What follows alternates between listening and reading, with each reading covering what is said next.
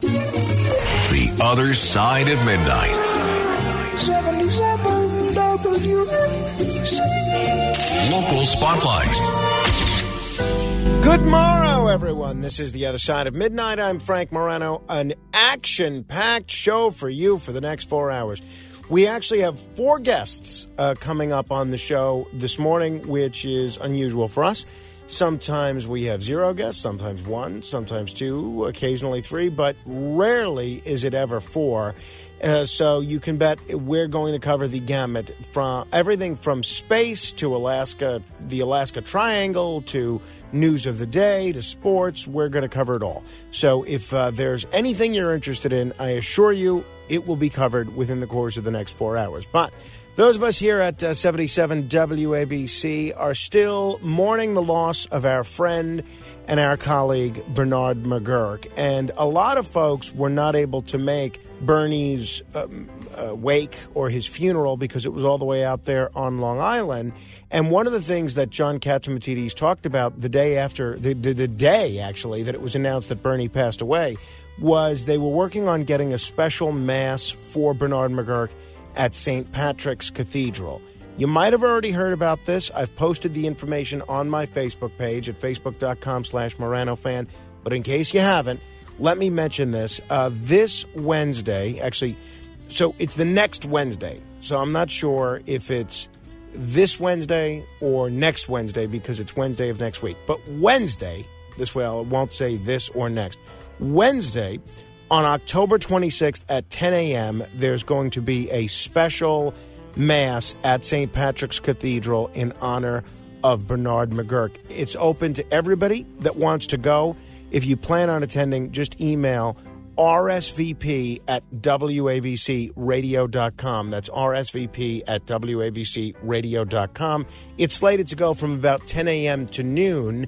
And if you can't make it in Manhattan or you've got to work or whatever the case may be, they are going to be streaming that live on the St. Patrick's Cathedral website. So if you just Google St. Patrick's Cathedral between now and Wednesday, you'll be able to make sure that you're able to watch that live. I'm looking forward to going and remembering our friend Bernard McGuirk, who was a former altar boy and a devout Catholic. I think he'd be very proud of the fact that there's a memorial mass for him at St. Patrick's Cathedral.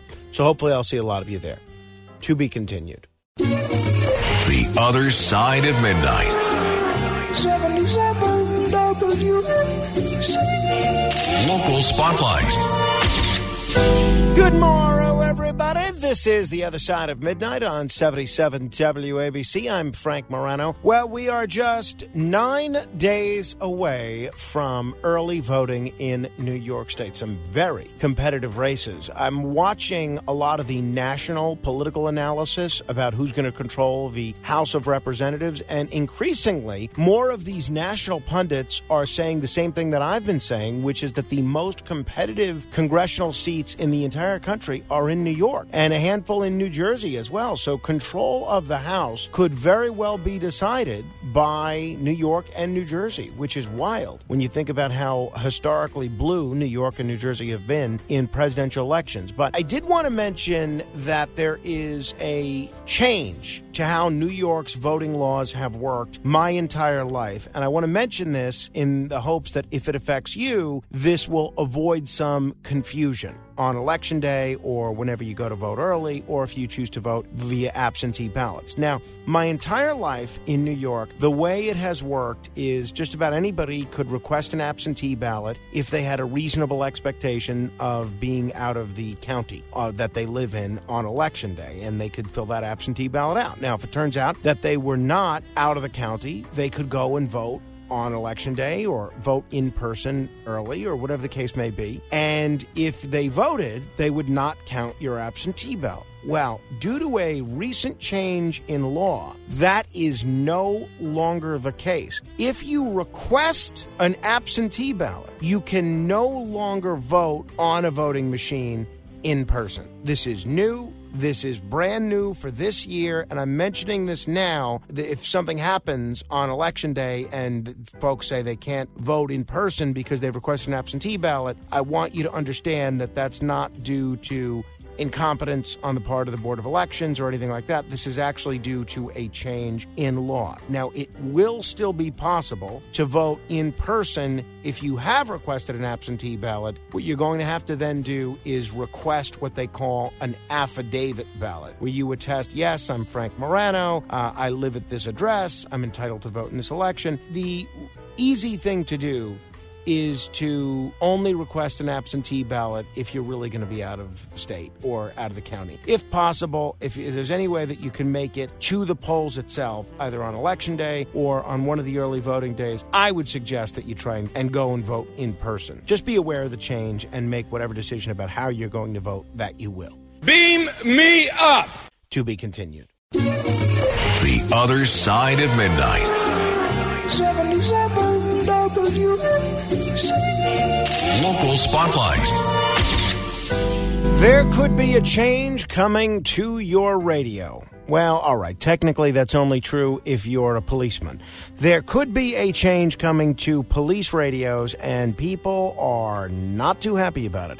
Civil rights leaders, politicians, and others are panning this new plan to encrypt NYPD radios.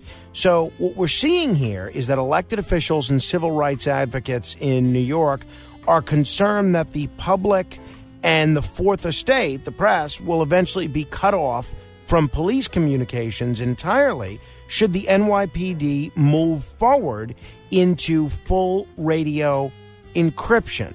The public advocate, Jumaane Williams, was asked about this at a City Hall rally. He said, it's terrible. It's just terrible. I'm going to try to figure out something here. In addition, sources familiar with the situation, including those knowledgeable with the city's emergency response system, told the newspaper AM New York that the NYPD will be returning to the city council this coming year to ask for millions more to get their lagging communications and encryption build-out to work properly after numerous delays. Sources are saying that encryption does not work in subways and would require thousands of repeater transmitters to do a complete build-out.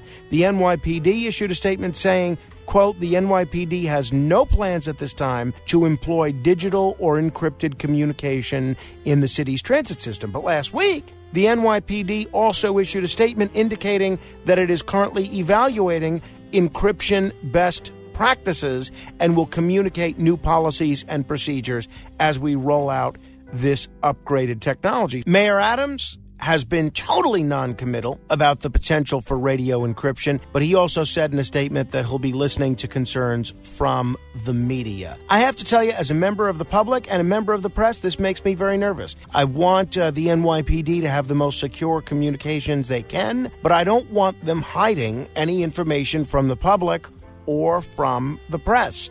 Full radio encryption would severely hamper the efforts of the press to cover breaking news, and it would leave the NYPD in virtually full control of the narrative. There's no bigger supporter of the police than me, but we need to know what they're up to. They work for us. Beam me up!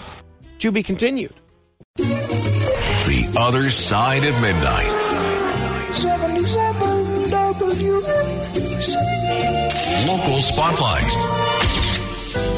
One more hour to go. Don't even think of touching that radio dial. During the pandemic, a lot of legislators, both on the left and on the right, raised some serious concerns about Governor Cuomo's use of emergency power. It seems like we were in a perpetual state of emergency, which gave Governor Cuomo the ability to act like a dictator. And I was one of these people saying the same thing. And I have to be honest, I'm going to vote for Lee Zeldin for governor, but I'm also concerned about how willing he is to declare an emergency and essentially dismiss the legislature on a whole bunch of criminal justice issues. We have a legislature for a reason. We have a separation of powers for a reason. And the declaration of a state of emergency is not meant to be able to turn the governor into a dictator. Well, now there's a government watchdog organization here in New York that is questioning the power of the governor to use broad executive authority under declared emergencies, and they've issued a new report warning against the potential for abuse. Reinvent Albany, which is a terrific group. We may have someone from their group on the show sometime.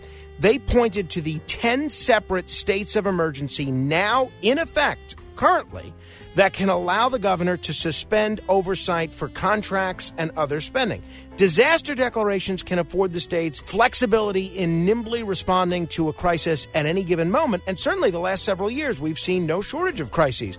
But the reInvent Albany report questions whether safeguards should be erected to ensure the authority isn't abused. In my view, it is 100% clear that we do need some safeguards. What's stopping any governor from declaring a state of emergency and telling the legislature to go scratch? Nothing. You have to go to court and file a lawsuit if you believe in democracy. Governor Hochul has come under some criticism, rightly so, when a state contractor who also donated to her campaign provided COVID test kits above what other states were paying for them. Hochul's insisted the test kits were necessary to scale up ahead of the Omicron variant next year. If we didn't have a state of emergency in place, she wouldn't have been able to do that. Her Republican challenger, Congressman Zeldin, has pledged to declare a crime emergency.